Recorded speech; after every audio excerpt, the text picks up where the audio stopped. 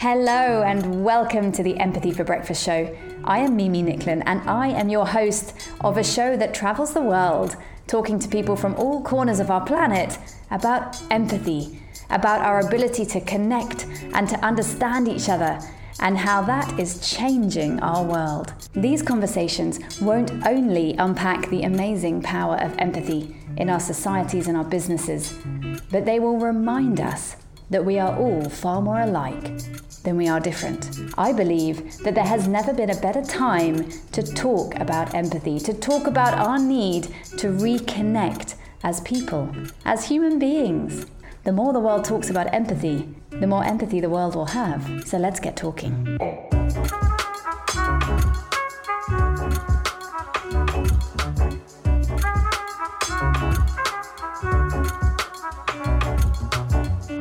Hello and welcome back to the Empathy for Breakfast show. Today I'm joined by Yadira Caro, who is a technology consultant from Puerto Rico of all places, and she's worked for the past 10 years in the defense industry with software development teams and customers. Currently, she's a psychology graduate student at Harvard Extension School, and she recently launched her own podcast called Hardcore Soft Skills, where I met Yadi and enjoyed our conversation so much that I've invited her to reciprocate and join me over here for breakfast and talk about exactly that, hardcore soft skills, empathy, and the world of communication. So Yadi, welcome to the show. Thank you so much, Mimi. It's great to be talking with you again. Yes, likewise. I mean, I probably haven't met someone that has so many of the sort of shared opinions until I met you. And I think, you, as I said, you have this whole podcast that talks about so much that I also share, that I'm really looking forward to this conversation. So let's kick off with the same question that I like to open every show. Let's sort of bring everything into how you see empathy. What does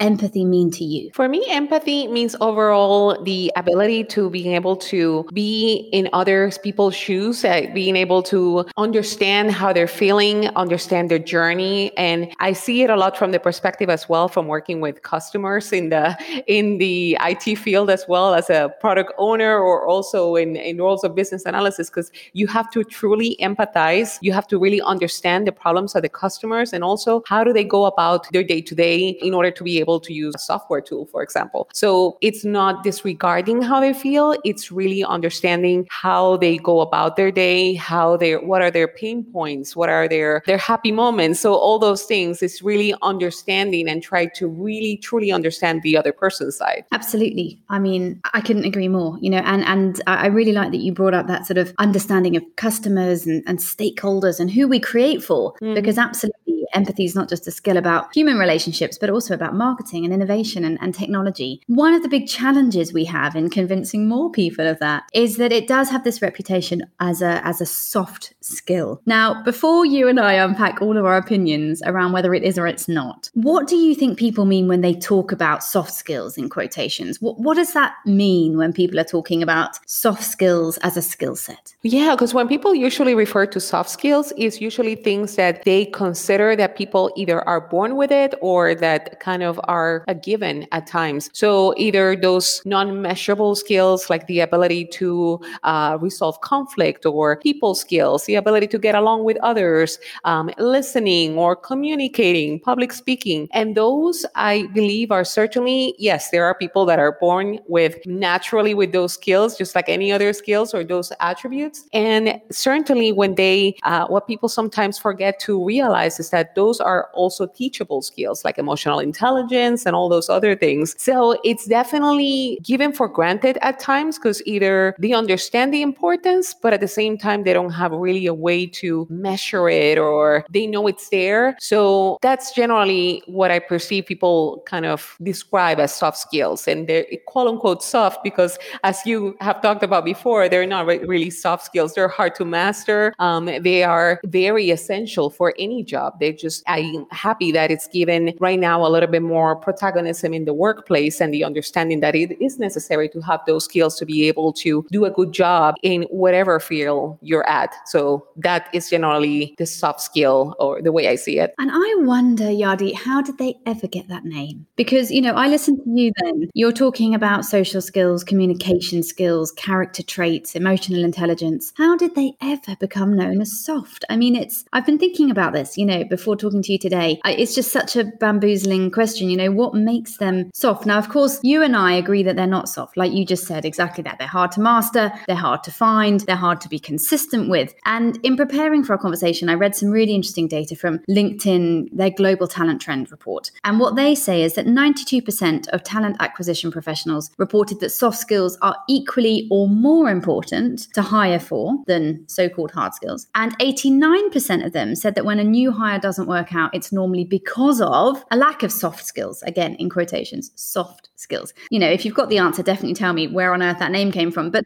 bigger picture, how do you think the pandemic has changed this perspective? Because that data is showing, right, that HR, talent acquisition, they're beginning to change their mind. They're beginning to recognize that these are critical, which is obvious, really. But how do you think that's changed in the last sort of 14, 16, 18 months? Yeah, definitely a realization that those are necessary skills because we were forced, a lot of us, to transition to work from an office, a workplace environment into going back home, into all the pressures of being home and the challenges and how we deal with those challenges. So aside from continuing with the hard skills we have, either to write a new app or build a project plan on things like that, they have to be in coordination. They have to be done in coordination with those other soft skills because of the challenges to either how do you communicate with your colleagues when you're afar and working virtually, and how do you ensure that you maintain that communication. Solving conflict is a whole other thing. Adaptability as well, because now we are home, we are kind of living, kind of not being able to go anywhere. So all those challenges, they all require a different skill that is not the ones that we have in our job on day to day, but we are also required to continue our job. So that's why these 14 months have been absolutely essential in kind of bringing up the necessity of learning and becoming better in those skills that are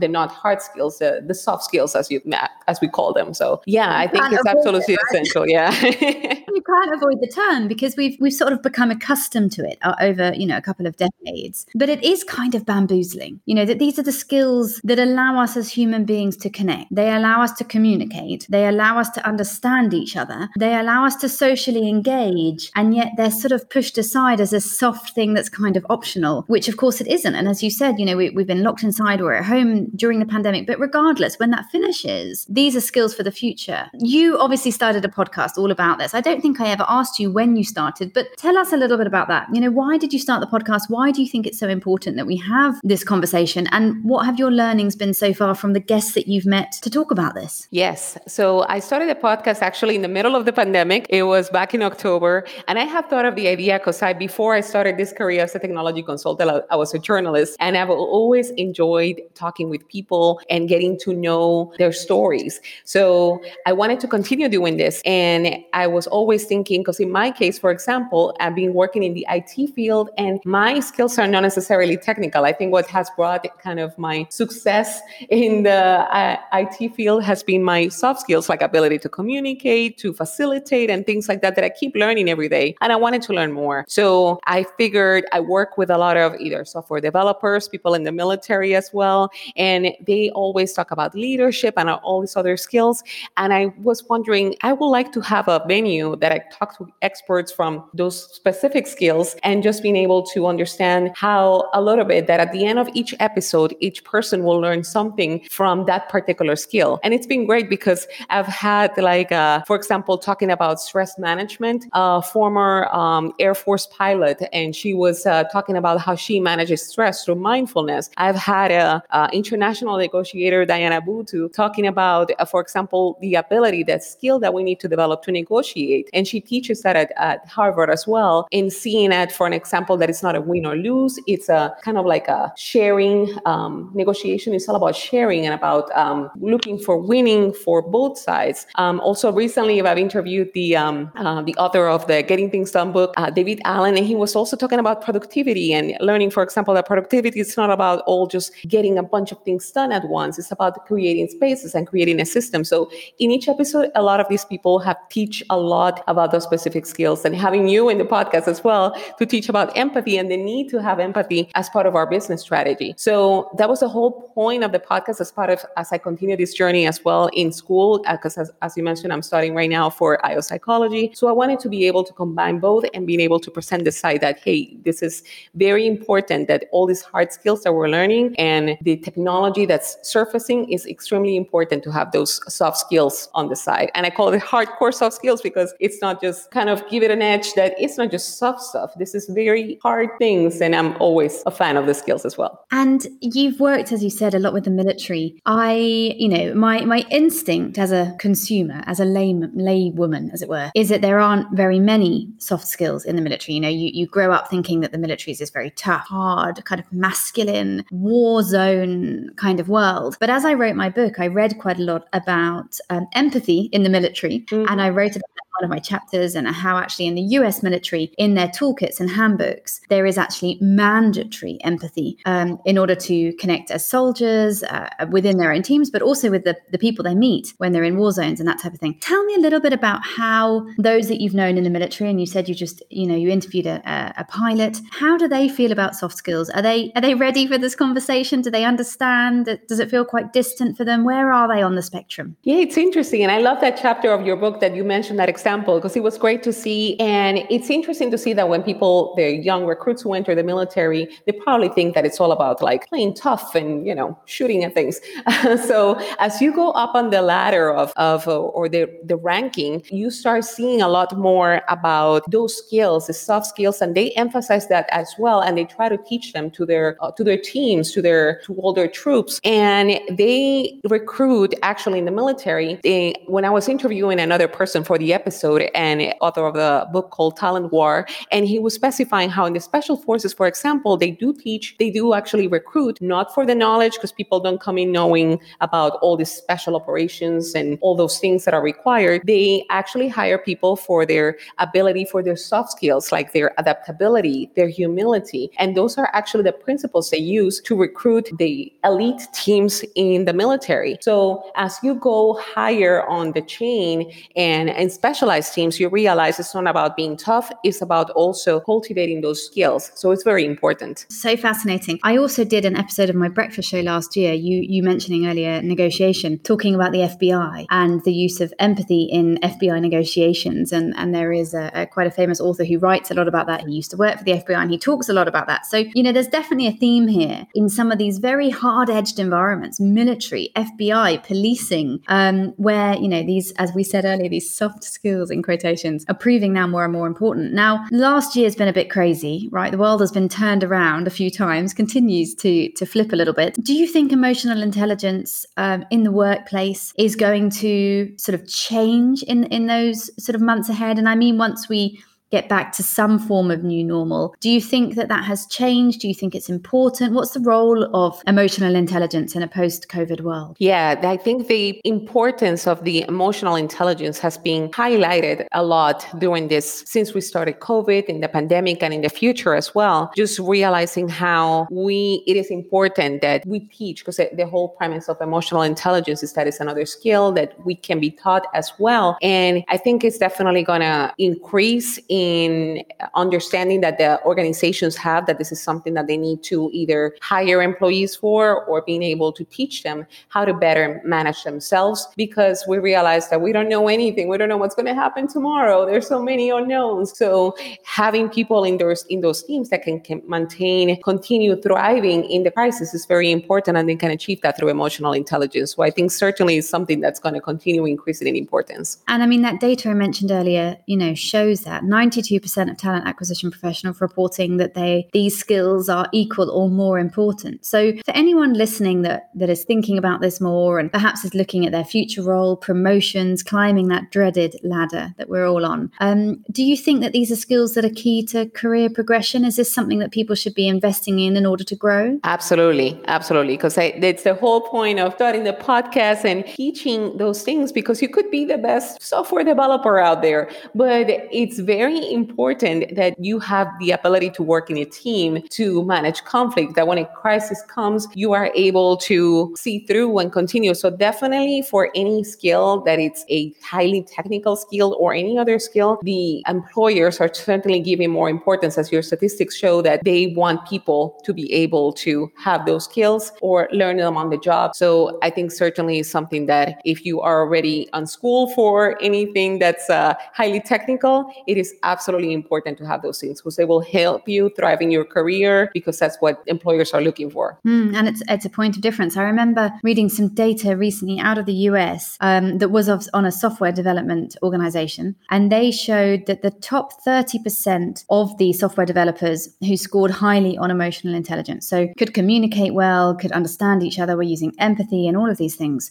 they were seeing 3 times higher out for those people. So, you're right. Not only is it just the employers that are looking for it, but we're seeing performance go up from the teams that have it. So, sort of win-win. Before we sort of begin to close, let's talk a little bit outside of the business world. In a family and in a family environment, you're obviously Puerto Rican, you're now in Europe, you spent time in various other places.